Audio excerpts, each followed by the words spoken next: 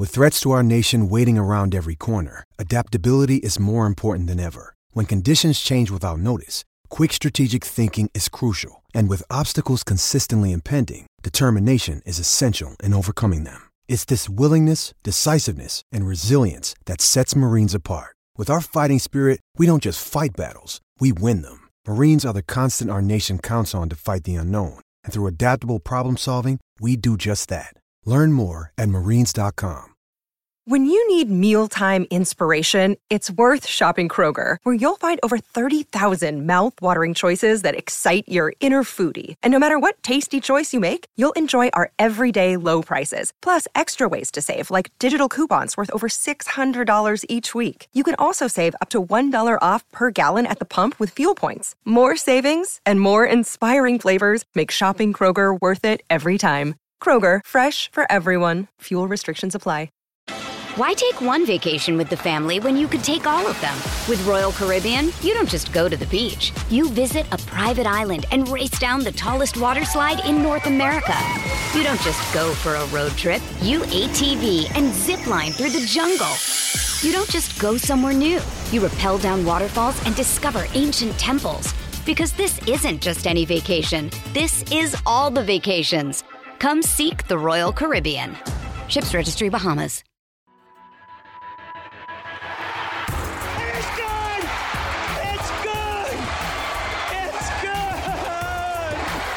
It's your inside pass to everything Saints football. We'll take you to the places most fans never go. To practice, to the sideline, to the locker room. Following every twist, Hakeem drops the ball! Turn, Pigs have flown! And touchdown Hell is frozen over! Of the 2022 season. It is going to be covered by the Saints for a touchdown! Welcome to Inside Black and Gold. Oh, baby! Welcome Inside Black and Gold, brought to you by the Lamarck Automotive Complex. There must be a reason. Steve Geller, along with Jeff Nowak here, bringing you the latest on the Saints. Going to delve into some news and notes as we get ready for Week 6 matchup against the Cincinnati Bengals. Talk about some of the injuries. We'll also get into some of the Taysom Hill QB power runs. Also looking at another running back, if you will, in Mark Ingram, and if he's struggling right now. Actually, I changed my mind. We're not talking about that. All right. Let's get this right. Okay, so we're going to go through a lot of the Taysom Hill runs and how they worked and why they were so dominant. Despite everyone knowing what's going to happen, they still work. We're going to get into why. And then I was going to initially break down Mark Ingram, but I don't think he had enough action in this game to really do that. So, I'm going to wait on that for a week and see maybe in a game where Taysom Hill isn't running wild, how Mark might be operating. But we're going to skip that this week, and we're going to talk about a lot of the chunk plays, the touchdowns specifically, that the Saints surrendered in Week 5 and why. What went wrong on those plays, and how can you kind of prevent it going forward. So we're going to talk about that. But first, we're going to get into a lot of these injuries that are kind of cropping up. There are a lot of names on the Saints injury report. I'm not mega concerned about a lot of them, but Deontay Hardy's injury seems like it's significant. This has been a turf toe has been a common thing for this team, and you want to talk about the Superdome turf. Sean Payton hated it because guys would get injured on it. And, you keep getting these toe injuries on that field. Although Mike Thomas is in Carolina, but right, exactly. Trevor Pennings was here. Actually, Landon Young's last year was in Philadelphia, but obviously Deontay Hardy now. And anytime you hear a toe injury, it's weird because you think, oh, it's just a toe injury. They should be able to play through that, right? They're tough. But you wouldn't even know about it unless it was a significant injury. Like, you wouldn't have any idea. Like, a lot of these guys are probably dealing with toe injuries. They don't end up on the injury report because they can play through it. In these cases, it's significant. And I would be surprised if we see Deontay Hardy avoid the injured reserve list. Is kind of where I'm going with that. So you're going to have to figure something out at the return position, I think. Yeah, and we saw Taysom Hill take over some snaps there last game. Another option, I guess, would be Marquez Callaway, and a guy that is on the practice squad who maybe we will see called up this week, and Rashid Shaheed. Great name, just sounds fast, and I know everyone Especially a lot of the media, I would say, is actually anxious to see some more from him. Yeah, his kid out of Weber State. They committed a lot of money to him on his UDFA deal. And I think that the Saints were really kind of hiding him throughout the offseason. They had him active on game days for preseason games. He didn't touch the ball. I think the final preseason game, Deontay Hardy actually went in there and fielded a punt. And it was like, why wouldn't that be Rashid Shaheed? And I think it was because you knew you were going to cut him and you wanted to stash him on the practice squad. And you didn't want anyone to be looking at him in waivers. And so it's going to be interesting to see how they operate with him coming off the practice squad this week, which I assume he will. And you have a couple options, right? You can sign him to the 53, or you can make him the standard practice squad elevation. Now, as we saw, I was going to say, we don't want to get poached again. Yeah, but it's. I think it's a different situation, right? Because if you do sign him to the 53, and then later in the season you want to put him back on the practice squad, then he will be subjected to waivers. So I think you want to be careful about that. If you are going to sign him to the 53, you better be committed to keeping him on there the whole season, unless you want to potentially lose him in waivers. And the reason I say it's different is because when you're poaching a guy, you don't just say like, got him and take him and he's on your team now. Like, he has to agree to go there, right? Like, he has to sign the deal. And that was what happened with Latavius Murray. Is he had the option of Denver or New Orleans, and he saw the opportunity in Denver as too good to pass up. So he went. In this case, I don't think Rashid would pass that up. And when I say that, I mean, if a team came in and tried to poach him, which they might, the Saints would say, well, we'll give you a deal on our 53. And he would probably take that. You'd hope, but you don't know, right? He could say like, no, I don't like you people and leave. It's too hot here. I don't want to be here. But or it could be interesting if it's a team with obviously a better record, somewhere with better standing. And maybe it's, like you said, that a much better weather and opportunity, obviously, situation for him. But I think that Shaheed is going to be an interesting option here just because of that speed element and the fact that I think he's a pretty good wide receiver as well and can be used more than just the return game. And right now, with the amount of receivers that are down for this team, that could be helpful, obviously. Yeah, I don't think so, if I'm being honest. You don't think you're going to use him in the receiver game? Yeah, I think if he's getting called up, it is to be a kick returner specifically. That's just me kind of speculating. But my point is, that is a scenario that could happen if you bring him up and, a team where he would rather be comes and gets him, right? But he chose to sign here in undrafted free agency. So clearly there is some interest in being here. So that's all speculation. I think that they will bring him up on the practice squad and he will return kicks and then he will go back to the practice squad, but we'll have to wait and see. I just look at it with the questions with Michael Thomas, Jarvis Landry, Chris Olave, now Deontay Hardy. There seems like a lot of availability also at wide receiver besides the special teams aspect. Yeah, well, and I want to get into one more practice squad thing first before we move on to those injuries. And that is, we've had 2 Saints players signed off the practice squad. I would have bet dollars to donuts that Tony Jones was going to be added to the practice squad, but he never got there. He ended up getting claimed by the Seahawks, the team the Saints just played, because they have a vacancy at running back with Rashad Penny going down. So good for Tony. And apparently he was a hot commodity because apparently there was a couple other teams that put in claim on him. So good for him. Maybe he'll have a chance to make an impact over there in Seattle where he did not here, and it didn't seem like he had much of a path to have one. Yeah, which is interesting. You mentioned Seattle obviously claiming him and then having a bunch of other teams interested. It's like, what exactly were they seeing from Tony Jones Jr. besides his inactive status on game days, despite having a guy even like Alvin Kamara not even playing for the Saints? I don't know, but Eric Wilson also got signed off the practice squad. I think there's just some teams that have a really good reputation for preparing players, and maybe the Saints are one of them because I don't think it's a coincidence these guys keep getting signed. But yeah, let's move on to some of the other injuries, right? So we have Chris Olave, who is in the concussion protocol. I know you talked to DA about this yesterday. What did he have to say?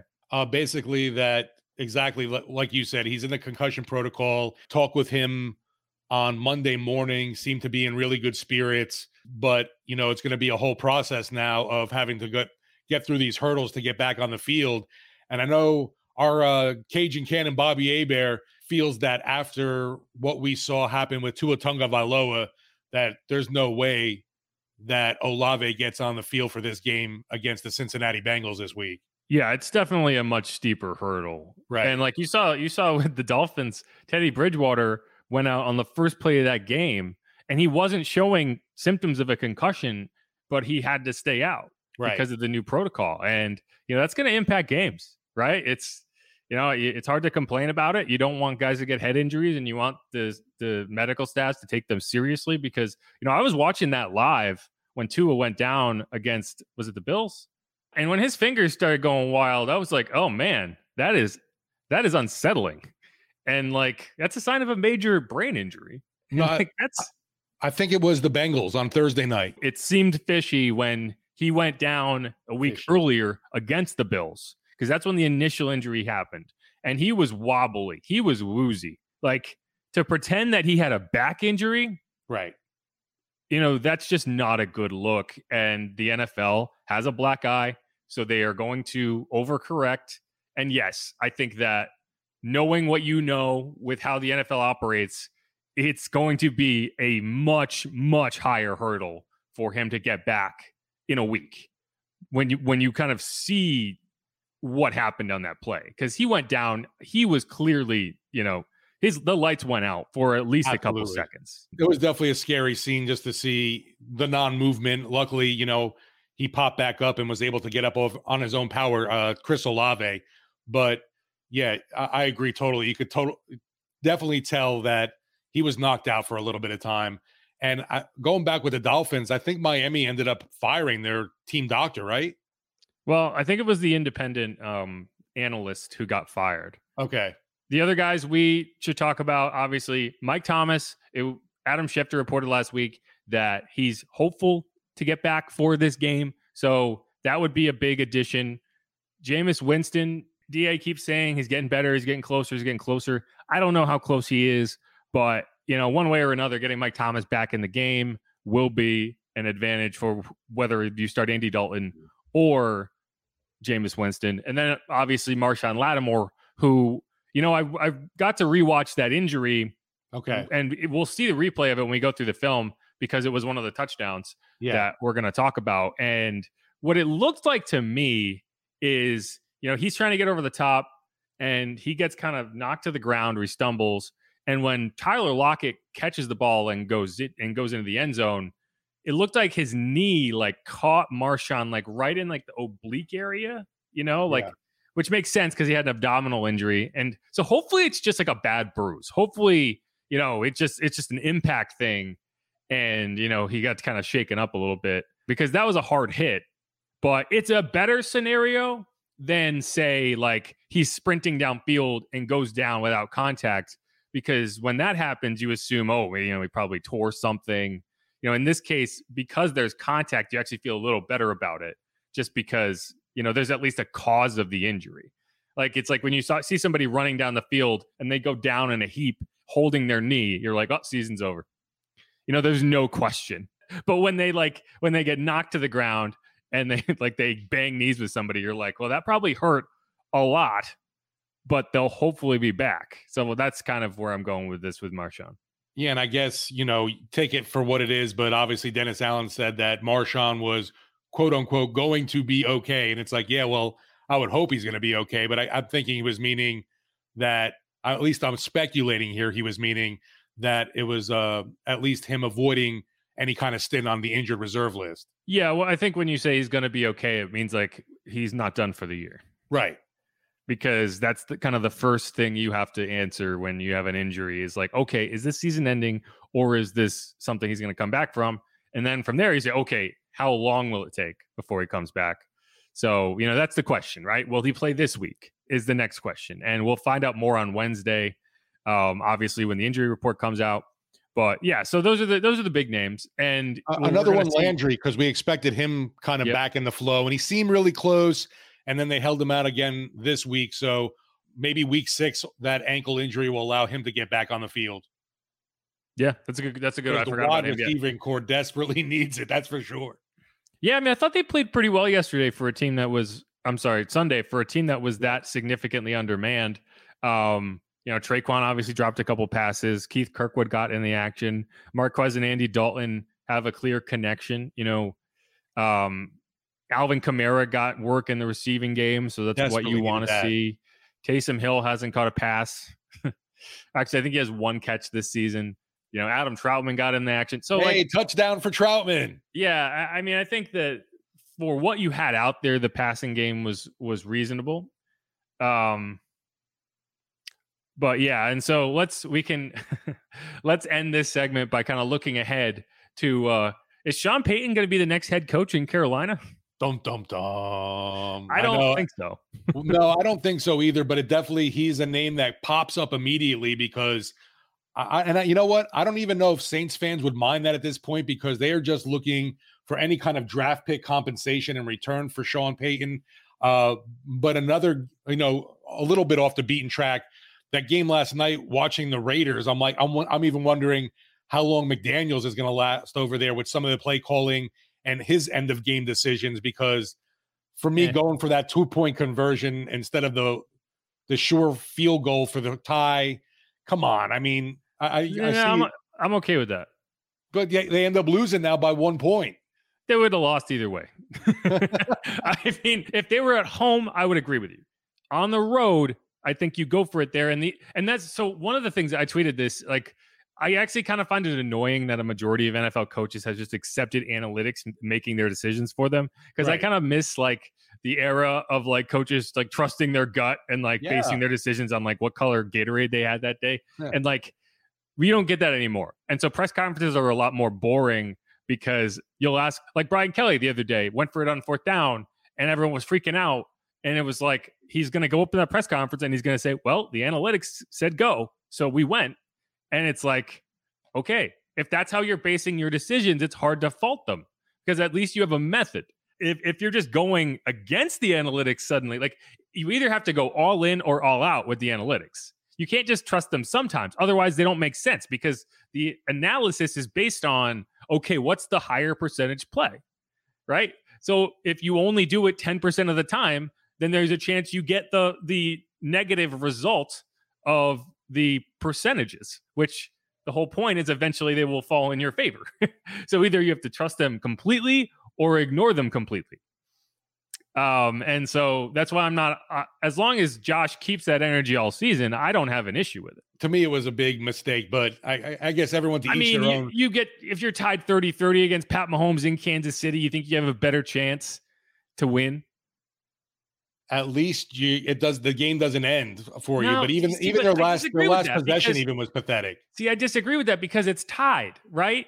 And so that just means that they're not going to go in a shell. Inevitable. Well, I mean, Las Vegas got the ball back. Right. They should have gotten into field goal range if Davante Adams keeps his feet down. He had so much space. There is no excuse for him not catching that ball with his feet down. He was trying to get too cute and make sure he got out of bounds. It's no, it's 3rd down. You got to get your feet down. Fall. I don't care. You got to drag your feet. You can't just tap them because that's why he didn't catch it. He caught the ball, but by the time he got the ball in his hands, he had lifted his foot. And it's he made some great plays in that game. That touchdown to tie it up was one of the greatest throws and catches I've seen this year. But, he's a star player. That's not a star play that he made in that moment. And so and then afterwards, shoving the cameraman, definitely not a good look. Yeah, that wasn't a good look at all. The guy sued him, I guess. I see that, right. Didn't take long. Which, if I'm being honest, I probably would have done the same thing because, Davante is just going to be fine, how much? Right. But back to Sean Payton with Carolina, though, the only reason I would we should point out, okay, the reason we're talking about Carolina is the Panthers fired Matt Rule yesterday. Right. And I'm pretty sure that beating the Saints bought him 3 extra weeks. Absolutely. He probably would have been fired after week 2 if they had lost to the Saints. What's sad is what's Matt Rule's record against the Saints? Is it 2-3 or 3-2? One of those. They won in week 2 of last year, and they won in week 3 of this year, and they lost in week 16 of last year. So, I think they got swept the year before that. So it would be 2-3. Yeah. Still, I'm sure that's better than any other team in the NFL, sadly. Yeah, but they've also lost 11 of their last 12 games. So great. You beat the Saints. Right. You lost to everybody else. Sorry, Matt. not going to get the job done. The one reason I would not discount Sean Payton to Carolina, though, is because the owner, Dave Tepper, is known to spend the big bucks. And if Sean wants that $20 million contract, I could see Carolina doling out that money for him. Now, about the draft picks and compensation, I don't know. And I don't know if the Saints would really go for that either. Yeah, and I also think, like, Sean has a say in this. Yeah, right? Absolutely. Like, the Saints can say, we want to trade you there, and the Panthers can say, we want to trade for you. Sure. But all Sean has to say is, nah, I guess I'll just stay in broadcasting, because he has every right to do that, right? And it's not a matter of, oh, well, eventually he'll have to do something. Eventually the Panthers will hire a coach. And so then he can be like, well, I'm coming back now. Who do you want to trade me to, right? So, like, he has the ability to not decide where he goes, but to guide that decision-making process, right? And it's just a question of, I don't think the Panthers have enough. If I'm Sean Payton, I'm looking at that, I'm like, I don't want to go to a bad situation. Like, if I'm coming back to, like, the Chargers, maybe the Cowboys, teams with weapons. And I don't consider the Panthers to be that. Plus, I can't envision either giving all that compensation to a team that he knows he's got to see twice a season too. Yeah, and helping load up the Saints. Well, right, and you won't have a quarterback, and you won't have any draft picks to go get one. Exactly. He did joke to Colin Cowherd that if the $10 million a season is too much for Taysom Hill, segue alert, that he'll be glad to take him off Mickey Loomis's hands. He said he texted Mickey that after the game on Sunday, and so maybe that's what's going to happen. Maybe Sean Payton gets traded to the Panthers and starts Taysom Hill as his quarterback. And Baker Mayfield gets sent to New Orleans. Baker Mayfield gets sent back to the Heisman house where he belongs. Where for some reason, Jameis Winston and Mark Ingram just haven't been invited. Winston isn't in that commercial? He's not in the new ones. I don't know if he's ever been in one. I haven't really paid that close attention, but I know he and Mark Ingram are not in any of like Devontae Smith and Bryce Young. Those guys. I wasn't sure, but I thought Winston was in, but definitely, Mark Ingram not invited into the Heisman house for whatever I don't know reason. what they did. I don't know what they did to get kicked out. All they want to do is hang out with Tim Tebow and Barry Sanders. Is he one of them? Yes. But yeah, for whatever reason, none of the Alabama guys seem to get invited either. Like, other than Bryce Young. Which there was a funny one where it was like, Bryce was like, I got a game today. I was like, what are you talking about? I was like, oh yeah, you're still in college. But yeah, we're kind of off the rails here. But yeah, so Sean Payton in Carolina with Taysom Hill as his quarterback. And we're going to get into some of the film that probably had Sean Payton sitting down on his couch drinking a beer saying, that guy. Stick around for that. This is Inside Black and Gold, brought to you by the Lamarck Automotive Complex. There must be a reason. Next up, Film Dive O'Clock. Stick around. Why take one vacation with the family when you could take all of them? With Royal Caribbean, you don't just go to the beach. You visit a private island and race down the tallest water slide in North America. You don't just go for a road trip. You ATV and zip line through the jungle. You don't just go somewhere new. You rappel down waterfalls and discover ancient temples. Because this isn't just any vacation. This is all the vacations. Come seek the Royal Caribbean. Ships Registry, Bahamas. Another day is here, and you're ready for it. What to wear? Check. Breakfast, lunch, and dinner? Check. Planning for what's next and how to save for it? That's where Bank of America can help. For your financial to-dos, Bank of America has experts ready to help get you closer to your goals. Get started at one of our local financial centers or 24/7 in our mobile banking app. Find a location near you at bankofamerica.com/talktous. What would you like the power to do? Mobile banking requires downloading the app and is only available for select devices. Message and data rates may apply. Bank of America N.A., member FDIC.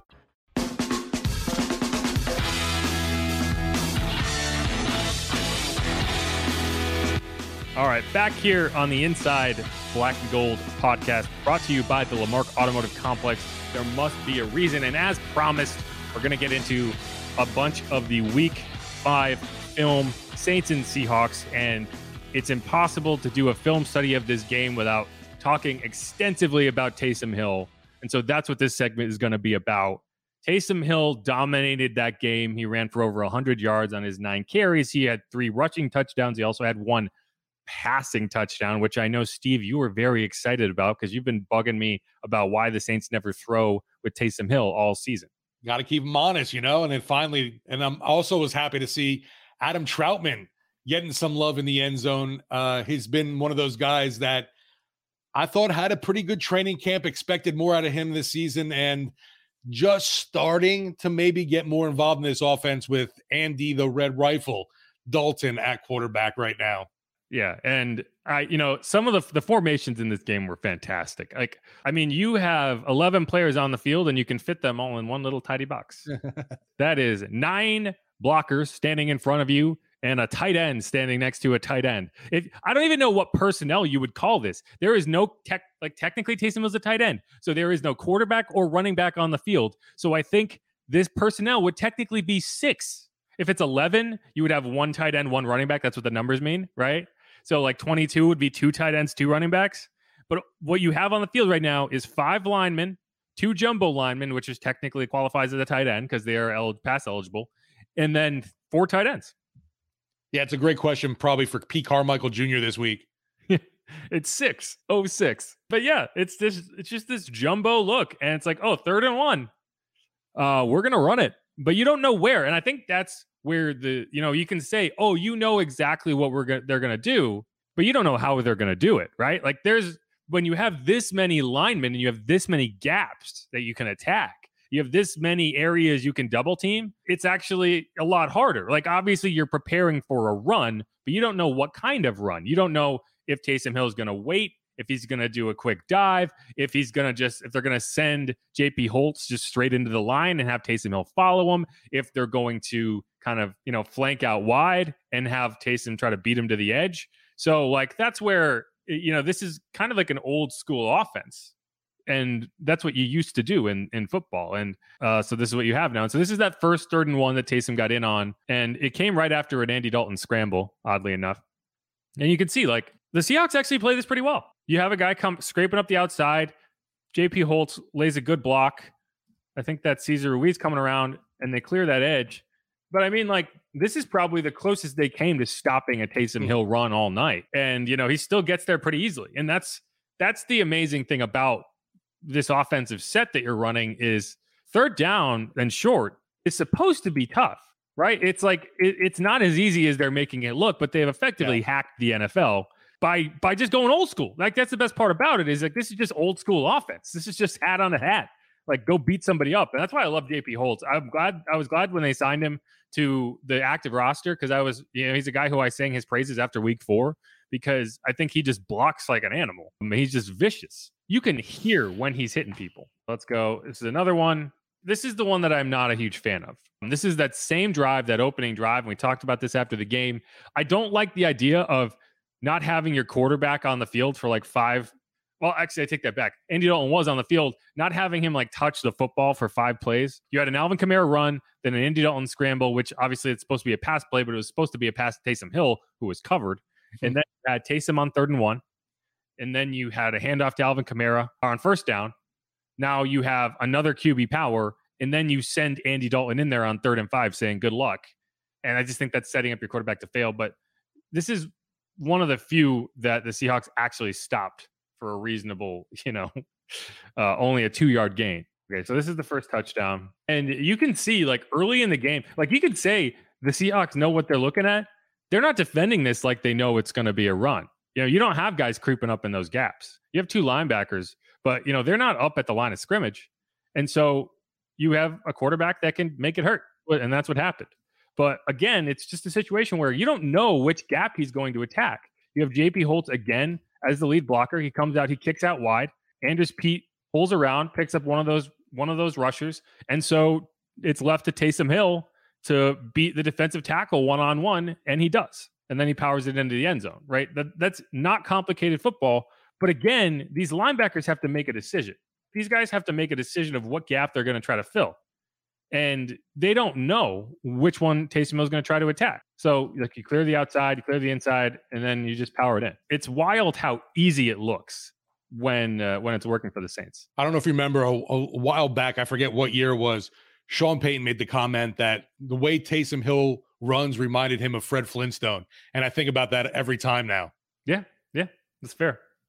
So one of the other things that Taysom does that I think is overlooked a little bit is he's very patient when he gets the ball. And so he isn't just diving into the line. right? He's choosing a gap and he's attacking it. And that little delay he gives you after catching the ball is part of what makes this so difficult to stop, because he's watching and he's seeing which gap you're trying to fill, and then he's going away from that. It also gives his blockers time to get out in front. In this play, you're having Andres Pete pull, and you're having JP Holtz come around on a little arc block. And so you have to wait for them to get there. One of the reasons that the Wildcat can be difficult and tricky is, when you're handing it to a running back, there's built-in time for the running back to collect the ball and then follow his blockers. When the ball is direct snap to Taysom, he could just take off right away. And in some cases, he will do that if you're trying to have a misdirection play. But in this case, you got to wait. And so that's what he does. And so you say he receives it and he kind of takes that hop step. You need to allow your blockers to do the work. You need to allow this big dude to get over there and pick up a blocker. You need to allow JP Holtz to just, turn into a werewolf and maul this guy to death. And that's what they do. And that's what makes these plays a lot easier. And so 3rd and 1, you got 5 yards. You're not worried about plowing the line because you can get to the edge. There's really impressive stuff from JP Holtz, and maybe why we're not seeing more of Nick Vannett lately. Yeah. I mean, if Nick Vannett's main role is as a blocker, I think Holtz has been better as a blocker. Now, this is run blocking, to be very specific. I'm not talking about pass protection. I haven't really seen a ton of him in pass protection. He is really an H-back. He's not a tight end as you would kind of look at it in line. He's not a guy who's going to go catch passes. He is essentially a fullback. You waived Adam Prentice and you brought JP Holtz up. He's technically a tight end, but he's blocking. That's his role. And I think he's done an excellent job of it. This time, this is in the 2nd quarter. And to me, this is significant because what you see here is the Saints have split 4 wide receivers out. So you no longer have the luxury of just stacking everyone in the middle of the field. You have to cover because you know that if you just leave him uncovered, he can throw the ball there. And so you can look at this and say, oh, they know he's going to run, but you still have to have 4 guys accounting for the players on the edges. None of them are Randy Dalton, so you can't just ignore them. And look at how easy this run ends up being. I think this is 2nd and 8. And you see this, and you see they're still not syncing, right? These players are not syncing with any of these routes. So it's they're coming on the run. And it's going to come back later when on that Adam Troutman play, and I'll show you. But look at how much space he has. It's absurd how easily he just ran for 15 yards. And it's because you can't stop it. Now, this is the Adam Troutman play. This is the Adam Troutman touchdown. And you can see you're doing a similar thing here. You have a tight end and Traquan, I think that is in the stack. You have Alvin Kamara split out wide. So you have to account for these guys. And you know that neither of these linebackers are going to sink. If this was Andy Dalton there, one of these linebackers would be responsible for sinking up the seam and taking away routes to the middle of the field because you have safeties to the edges. So they can't get to the middle. If no linebacker sinks up the seam and somebody goes up the middle, that's going to be wide open. And that's what you saw on that initial play, that play that we just went through, where if you had a linebacker going up the seam, he would have been wide open. And Taysom said that he and Pete Carmichael at halftime were talking about this play and we're like, yeah, that's going to work. We're going to run this if we get in that situation again. And that's exactly what happened. You have Adam Troutman, I believe he's right here. And he's not even going to check. He's just going to go straight up the seam and no one's going to carry with him. And it's the easiest touchdown throw you'll ever see. So this linebacker here, he's got to get depth, but he's too worried about Taysom running for good reason because this is the first pass he's thrown this season. And so he has no chance. You put him in no man's land. And that's why you'll see a few people go out and be like, okay, Taysom should be the starting quarterback. And I understand why you would think that because it looks easy and it looks like you could do this every play. But one of the reasons it's so difficult is because you are not able to spend all week game planning for what you're going to see from Taysom Hill because you might not see it, right? It's not definitely going to be what you end up having to face. So if you spend a change of pace for you. Right. Well, but it's a mystery, right? At this point, no one knows who the Saints quarterback's going to be. No one knows whether it's going to be Jameis or Andy Dalton. You don't know how much you're going to see Taysom Hill. And so how much time throughout the week you're going to spend on in practice. Right. You got to make a decision. And so, you really think the Seahawks spent any time in practice being like, oh, what if Taysom Hill throws it up the seam to Adam Troutman, the guy who's caught 3 passes this year? Maybe they should have, but I don't think they did.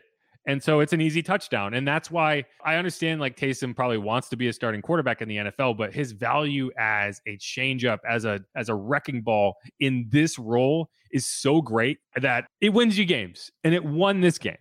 Yeah, and you've heard him say, obviously, he wants to be a quarterback in the league. And head coach Dennis Allen has said about Hill, he's just the ultimate team player, willing to do anything to help this squad win. And that was sure apparent this week against the Seattle Seahawks, because he pretty much did everything for this team. Yeah, and this is the last Taysom Hill run that I have on this kind of slideshow. Again, you have JP Holtz up here. Again, you have that mega crazy jumbo formation. You have 5 linemen, 2 jumbo linemen, which is Landon Young and Lewis Kidd. They ran this 3 times. Landon Young and Lewis Kidd both as eligible linemen. So they could theoretically leak out and catch a pass. That's kind of the next step of running this, personnel out there, is eventually you will see one of them leak out and catch a wide open touchdown pass. I want to see it happen on a 2-point conversion or something like that. Like, I think it might have been Will Clapp who caught one. I can't remember. It might have been against the Broncos, but this is the type of personnel where you will inevitably see a lineman catch a touchdown pass because you just don't account for them. And so, again, this is 10 blockers, no wide receivers, no running backs. And the best part about it is when you look at the film, you don't even need the sideline angle. You can see all the players on the field from the end zone angle. There is no one outside the numbers or even close to the numbers. And by this point in the game, this is 3rd and 1 in the 4th quarter. The Seahawks have just taken the lead and gone ahead 32-31. They know Taysom Hill is going to run this ball. They've seen it over and over and over again. They haven't stopped it. So what do? They just don't even bother putting anyone more than 4 yards away from the line of scrimmage. Quandre Diggs is the only one who could feasibly get out to defend one of these tight ends if they decide to get downfield. And the Saints don't even bother making them have to defend that. They're just like, yeah, we're going to do this again. And one of the reasons Taysom Hill is able to break this for 60 yards for a touchdown is because of that, because no one is past the line of scrimmage. So the second he gets past Quandre Diggs, he's gone. And, good for Tariq Woolen, very fast guy.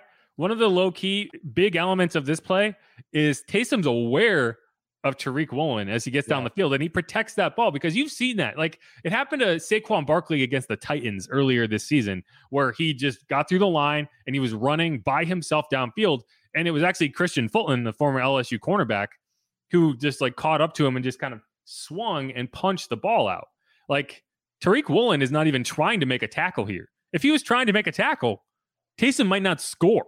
Right. Because you can see he catches up to him at the 10-yard line. But totally swatting for that ball. But yeah, the only thing he's interested in doing is knocking that ball out. And so that's why instead of a 55-yard run and a 1st and goal, you end up with a touchdown. And I just think the awareness on that play to know that Tariq Woolen's closing on you and to kind of just shift the ball to the side, that's really impressive. How many tight ends make this play? But anyway, that's it. It's a lot of frustration from the other team. They know, again, if anything, the fact that they know what's coming makes it worse, because once you just are unable to stop it and you show that you are unable to stop it, you're just going to get hammered over the head with it over and over again. And that's what happened to the Seahawks in this game. Well, that's the thing too. We knew going in, Seattle was a pretty weak defense. It'll be interesting to see how much they're able to implement against Cincinnati. Not like they're a world beater or anything, but definitely a more improved defensive look than you got last week. Yeah, I honestly don't know what to expect from Cincinnati. They're 2-3. I think they lost to the Ravens on Sunday night. They don't look great. I think they have the fewest big plays in the NFL so far through 5 weeks, which is not something you'd expect to say. No, definitely about not. A Joe Burrow those 3 receiver. Yeah, Jamar Chase, T. Higgins, right?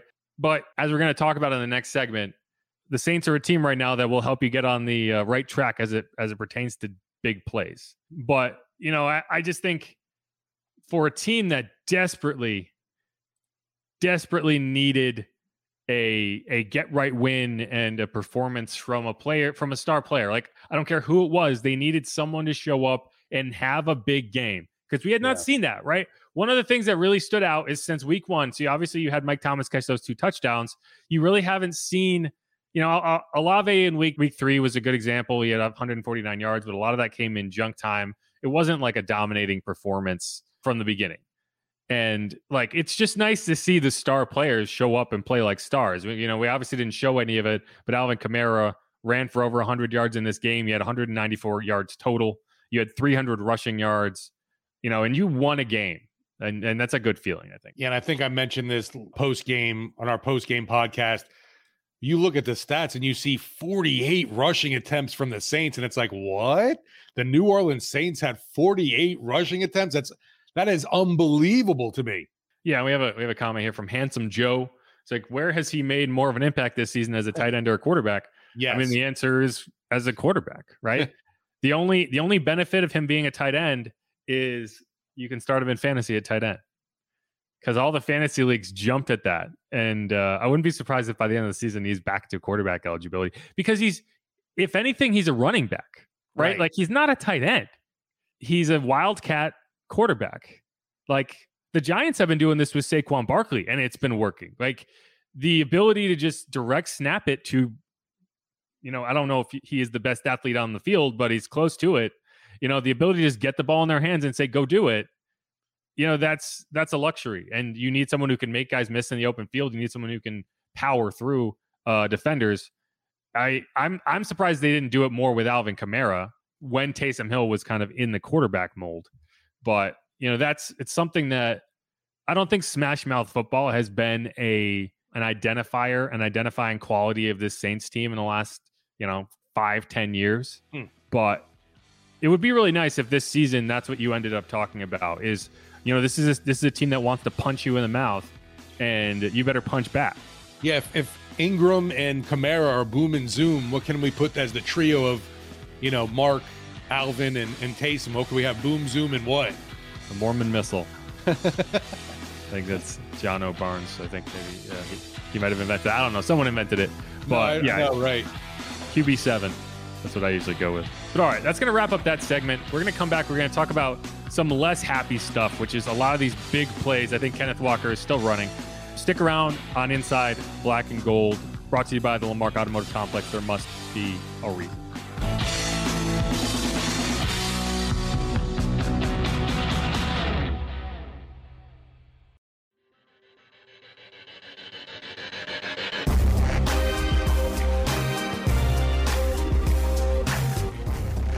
Heading into our last segment of Inside Black and Gold, brought to you by the Lamarck Automotive Complex. There must be a reason, and time for a little bit of the negative from last game. As Jeff mentioned before we head into this segment, those big chunk plays that this Saints team gave up, and it was a bit disturbing to see, obviously, because there were the Seattle offense just moved it so quickly down the field. And it was 3 plays, 4 plays, 5 plays, and boom, you're in the end zone. And I know that co-defensive coordinator Chris Richard appeared on the coach's show, talked about it a little.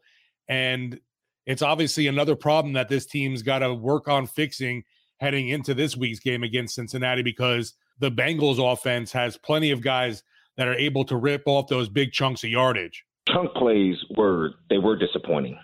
And when we have guys in position, and it's things that we're well aware of that they're going to try and attack us with, and ultimately, we don't handle the job properly in executing, that part is disappointing. But I'll say the cool part is that you don't see lingering type of mistakes and things of that nature. So something new this week that didn't show up last week. And there's a point in time to where we're gonna have seen it all. We know this is a copycat league, and all of our issues, like they'll be fixed at some point in time. Communication is going to be huge for us as we move forward, and quite honestly, the other part I think that is going to ultimately be a strength for us is the fact that we're playing a lot of guys. And, the old cliche of like everybody's a starter because you never know when your time and when your chance is going to come. Well, yeah, we're living proof of that right now. And a lot of guys are gaining a lot of experience in the way that we do it and how we do it. And the time on task is going to prove beneficial for us. Yeah. And I mean, I think he makes some good points there. And, one of the other things that DA said after the game was like, I think the defense played pretty well outside of maybe 4 plays. Unfortunately, those 4 plays accounted for 28 points.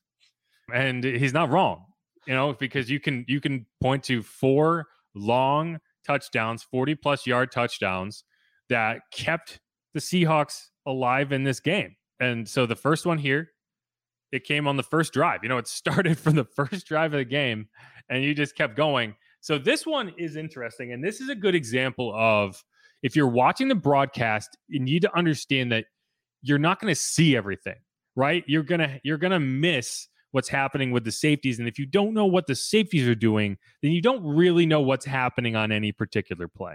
And this is a good example. When I watched this, even when I watched this at the Dome, I wasn't looking at the right part of the field to catch it in real time. And then I looked up at the replay on the TV, and I would have assumed what happened is Paulson Adebo gets caught up in traffic. It's not what happened. That's what the Seahawks are trying to do. You have 2 routes. They're coming like over here, and another one coming over here. And DK Metcalf, he's going to motion in here into the stack behind Tyler Lockett, and then he's going to slide under and then just kind of plant himself in the middle of the field. Now, Paulson Adebo is in man, so he's chasing DK over the top. And he actually does a good job of kind of tracking him and getting in position over here. DK's open, but Paulson is going to make that tackle. Now, what happens is Geno has to extend the play, and I don't know if it's a built-in adjustment for DK or if he's just kind of ad-libbing, but he kind of makes a late double move, and that's where he gets open because Paulson is coming down thinking that, like, this is a 3rd down play. Geno is just going to hit him and get that first down. He's trying to prevent that, right? This is another example of, you're trying to prevent 3 points and you allow 7. Because if you're just patient and you let him throw that ball and you make the tackle, it's not a touchdown. Paulson does a good job of actually just maintaining his positioning. And you have a linebacker. So, like, this is taken away effectively. And I think that there's a built-in adjustment here where you don't have anyone occupying this part of the field. So DK Metcalf knows if he's taken away on that initial route and Geno is extending the play, he can just spin out and get downfield. And so that's where he gets open. Like, Paulson didn't get picked off. He didn't get outrun. He's trying to come up and make a play. And the second he takes that step toward DK, he just breaks out. And then it's like, okay, yeah, this guy is like an Olympic sprinter. You're not catching up to him. And I think one of the things you'll see in the common denominator on these plays is I'm not sure Paulson, as an outside corner, has the makeup speed you want in some of these matchups, in the matchups with the Tyler Lockett's of the world, guys who are going to get over the top. And I wonder going forward if it might make more sense to have him work into the slot and have a Bradley Roby or a Alontae Taylor when he comes back on the outside, guys who I think have a little more foot speed. But yeah, so that's that first touchdown. Nothing super complicated there, but I also think that there is a coverage bust here somewhere because one of these guys needs to sink, and I'm pretty sure it's supposed to be Roby because you're not going to have the slot sink. But I think one of these players, and I think it's supposed to be Roby, needs to sync with D. Eskridge, and he doesn't. And so when he doesn't sync and D. Eskridge is floating downfield by himself, Tyrann Mathieu, your lone safety down the field, has to kind of float over the top. And that's why there's no deep coverage to give Paulson Adebo any help. So watch what happens down here where, I think it's possible that Bradley thought that Paulson was sinking and passing off that route, but he's not. He's in man, so he's coming across. And so you can see right here, one of these guys needs to go with the receiver going downfield because Paulson's working over the top. Neither of them do. So D. Eskridge is wide open. If Tyrann doesn't come over here and take that away, that's a touchdown to the other side of the field. So that's why DK has the entire field to work with. And that's either a coverage bust or a mistake of some kind by the Saints that kind of creates that play. But, it's everything went wrong here, right? And that's what you're going to see on a few of these. Yeah, and I know we talked about it a little bit too previously, but man, really impressed with the way Geno Smith ran things and his vision down the field and touch on the ball too. I mean, the arm talent is undeniable. Like even this throw, right? Like this throw isn't that difficult to make, but look at the platform he's throwing from. Like he's sliding to his left away from his arm, which is very difficult. Your momentum is carrying you the wrong way. So he can't really get a lot on this throw. And so you'll see quarterbacks, maybe not miss this throw because it's a hard throw to miss, but not throw it perfectly where your receiver can make a play and catch and run. And he just throws a perfect ball to DK. And that's what makes it a touchdown instead of a 40-yard gain. Right. So that's an impressive work by him. And that's going to be the case again on these next two touchdowns. So here you have Paulson Adebo over here and Tyler Lockett. Now, this is a weird situation because you end up with JT Gray as your deep safety. And that's just not a scenario you ever expected to have to say. And he's not able to kind of read this correctly. Now, remember, this came right after the turnover from Alvin Kamara to set up like a Seahawks drive to end the game. And so you can see they're right on the edge of field goal range. And I think if you're the Saints, you are expecting them to want to get 3, 4, 5 more yards to make that field goal easier. It's also, they don't have a timeout left. So if you get tackled in bounds down the field, the half is over. So this is either going to be a touchdown or nothing when you go downfield. And so the Saints, again, surrender 7 points trying to prevent 3. Because if you were just going to concede this field goal, which I think you should at this point, because it's a 54-yard field goal from there, even if they don't get another yard, they're going to try it, and they're probably going to make it, right?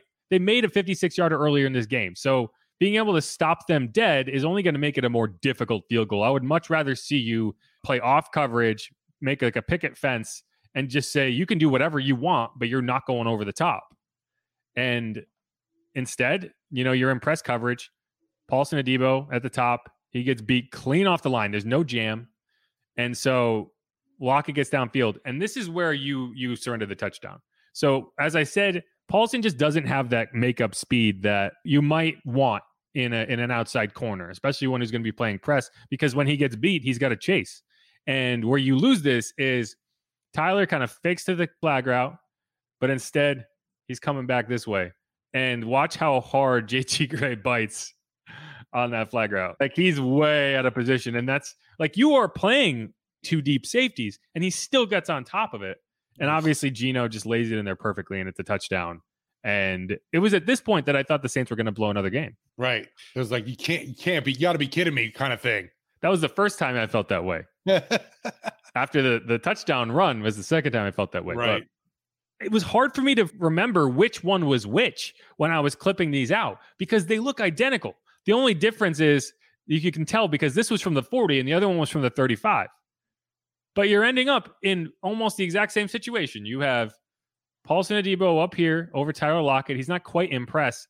But I think the bigger issue on this play is there's some miscommunication. Like they are checking this coverage, and I think they're checking it to quarters.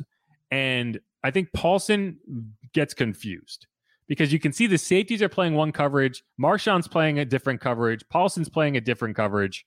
And it just does not look right from the start. And again, you can see like Paulson's not even set by the time Geno calls for the ball. He's still like looking around, talking to Tyrann Mathieu. Right. All of a sudden, oh crap, I got to run now.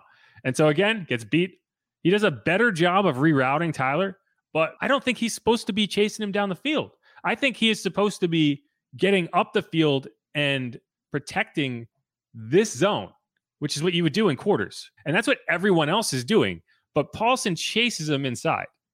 And I think that just catches everyone kind of off guard. And so Tyrann is trying to make up for this and sink over there.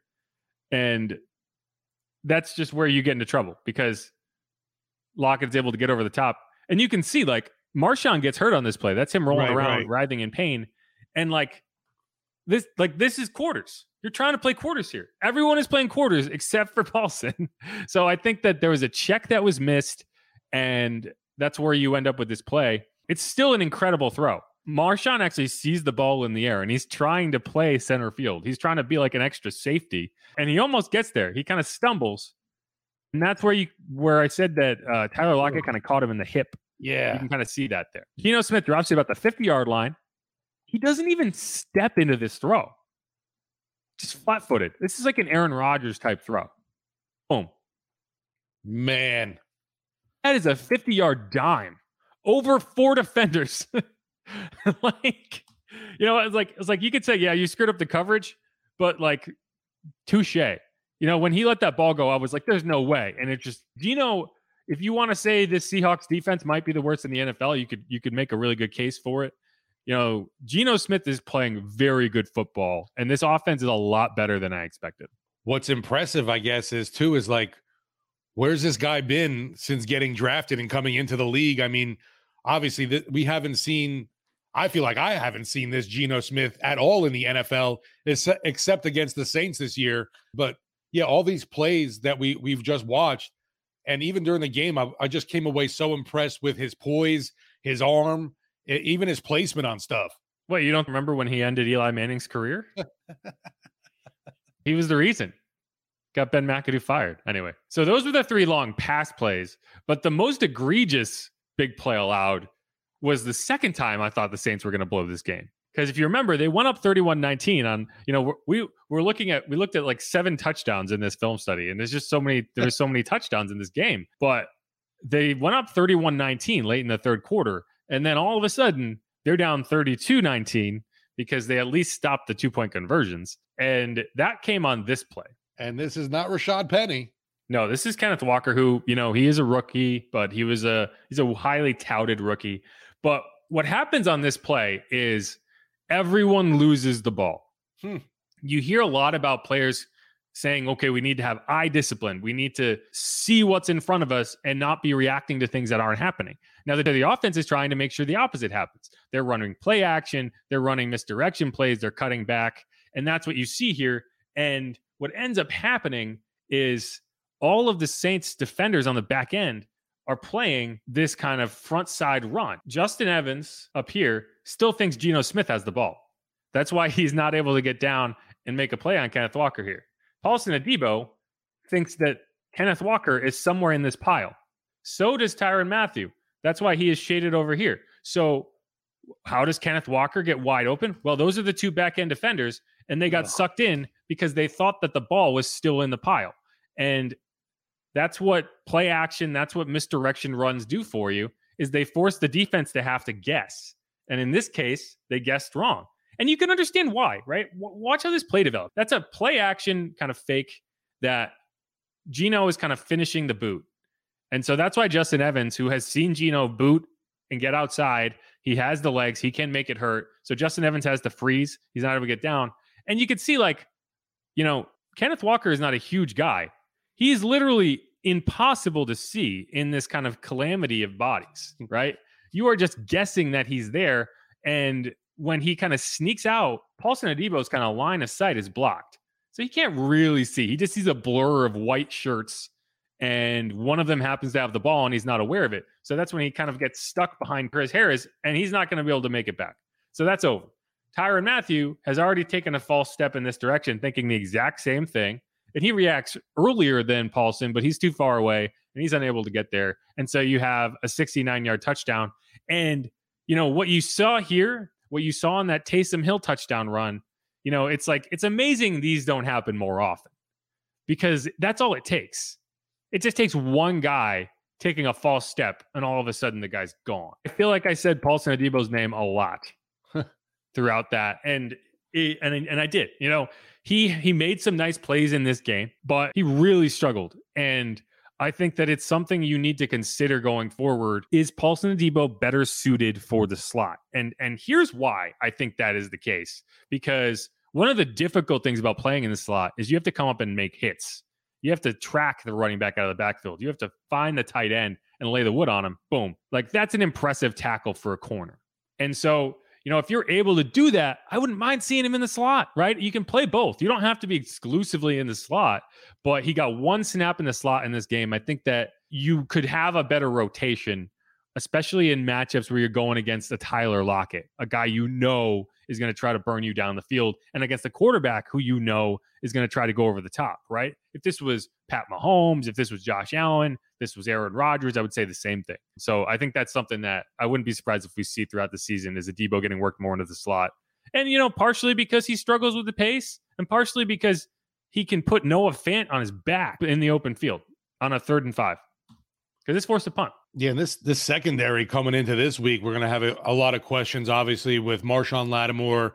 PJ Williams isn't available, and still questions about Marcus May. Definitely missing him. Oh, yeah. Marcus May not being out there has been significant, right? There's no question about that. And it's like we can criticize JT Gray for not being able to read that post route as well as he should have. He's not supposed to be your starting safety, right? Right. PJ Williams was supposed to be your backup, and he's not out there either. So, he's put in a tough spot. He didn't hold up. There's only so much you can do. There's a few other things I want to talk about. One of them, and I want to get to some positive things, right? And this is one of them. And I think it's a really good example of the Saints seeing something in coverage and taking advantage of it later in the game. So this is a 3rd and 5 that the Saints don't convert. This is that play where Andy Dalton is kind of looking to Chris Olave, and he gives that hard pump fake.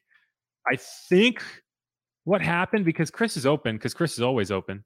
I think what happened is the defensive end kind of jumps across his vision at the perfect possible moment. And I think what happens and why Andy pulls it down is you kind of lose the sight line to that throw, right? And you're inside your own territory. You do not want to make a mistake in this part of the field.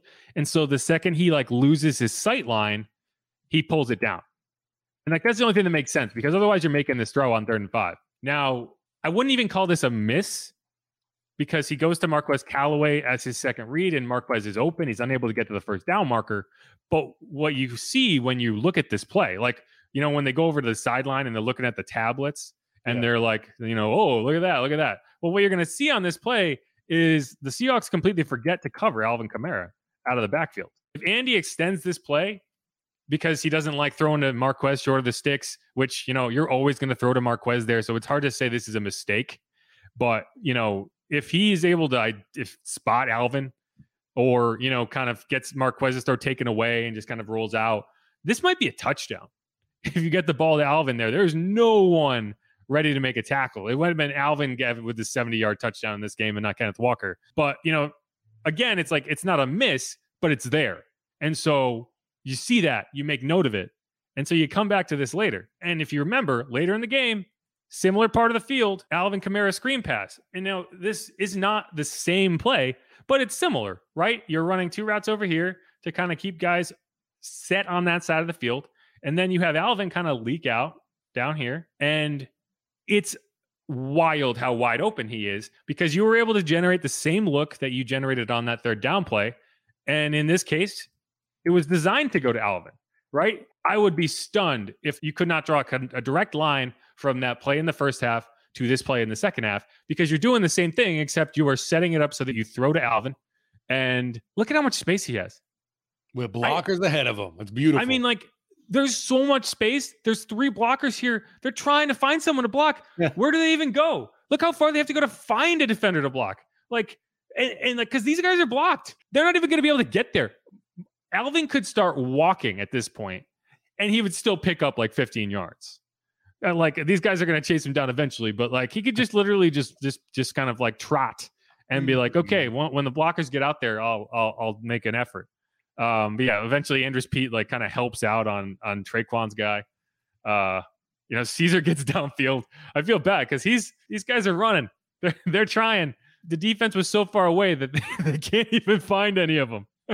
And I just thought that was kind of a neat little thing. And one was a 1 yard gain on 3rd down. The other one was a 54-yard catch and run on the screen. Obviously, yeah, huge catch and run, like you said, for Kamara. I can't believe he didn't score on that play.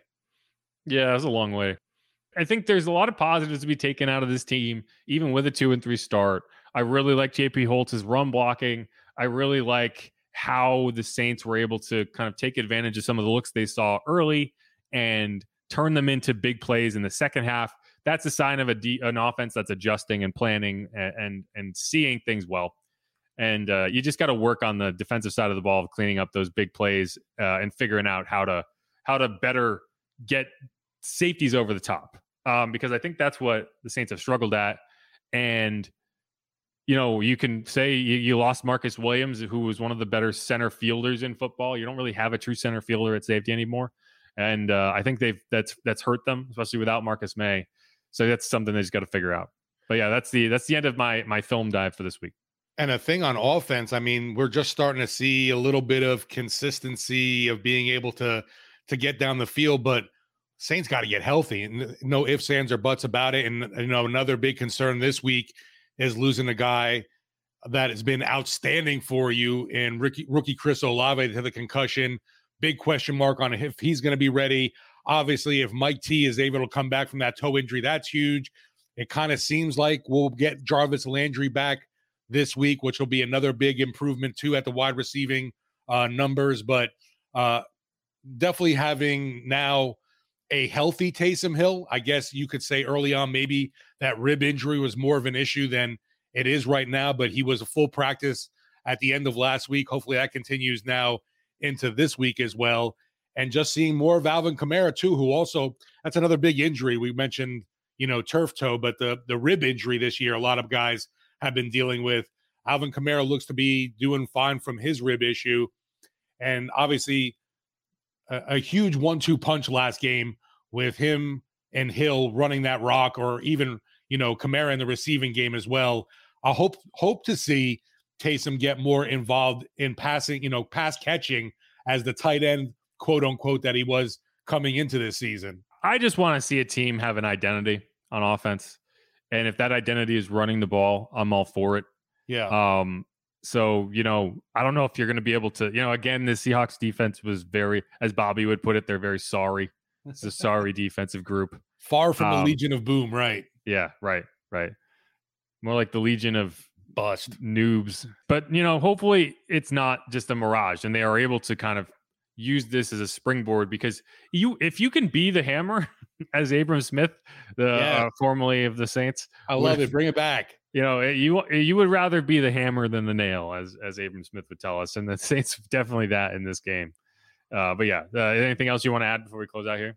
Just another big key that Dennis Allen brought up on Monday was the fan impact on the Seahawks offense, having a number of miscues and causing them to get some penalties.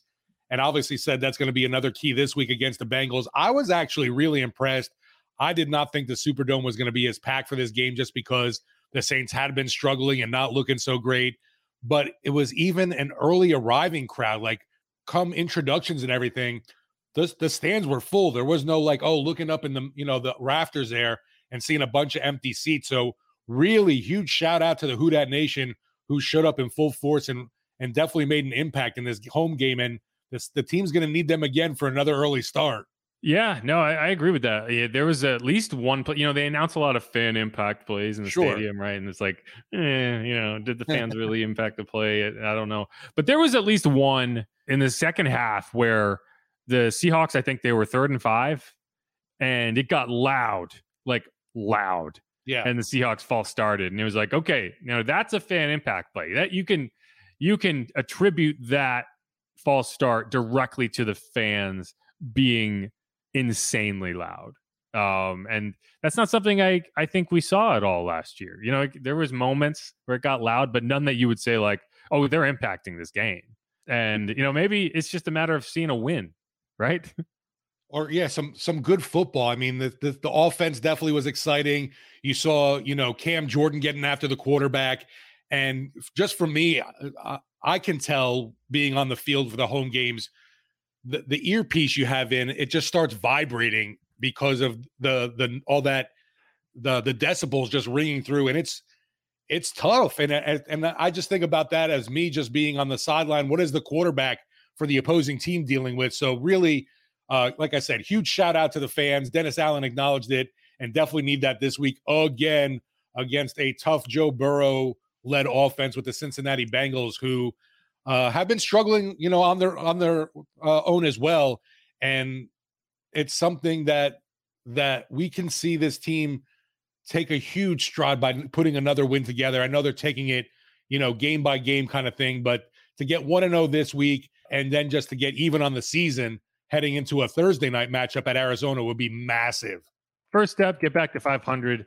Yeah. Next step, figure out how to win the NFC South, and you'll go from there. But yeah, if you're in there rooting for Joe Burrow next week, that's a problem. Don't do it. Don't do it. We get it. He's already won a title in the Superdome. He doesn't need another one. Exactly. I know a lot of folks are talking about the LSU, players on there. That's great. Yeah, appreciate the national championship they brought to LSU, but what you should do is heckle Eli Apple relentlessly. Yes, relentlessly, without remorse. Do not give that man a second of peace. He has earned every yell that you have for him. So give it to him and make sure he hears it. And be nice. Just tell him he smells. You'll definitely upset his mom too, because she gets very sensitive over stuff. She'll tweet at you. But on the defense, man, the two other guys, Trey Hendrickson and Von Bell, more local influence, well, not local, but Saints influence on their former black and gold guys that have been really big impacts for the Cincinnati Bengals. I did not think Trey Hendrickson was going to be worth all that money because he seemed to never be healthy here in New Orleans. T-Rex coming back. All right. It's going to wrap it up for us here on this Wednesday edition of Inside Black and Gold. If you're listening to this, make sure to hit the subscribe button wherever you get your podcasts. If you want to watch the film that we broke down, head over to YouTube, WWL Sports. Make sure to subscribe there. We're going to probably try to keep doing this Tuesday afternoon because it's the best time that we can find to record and also get it out to y'all. I know it's not ideal because people have jobs and stuff, but so do we. And, it's easier to get this done during work hours than at 7 o'clock at night. So, work with us here, and we're going to work with you. Thanks for everyone who listened, and let's do it.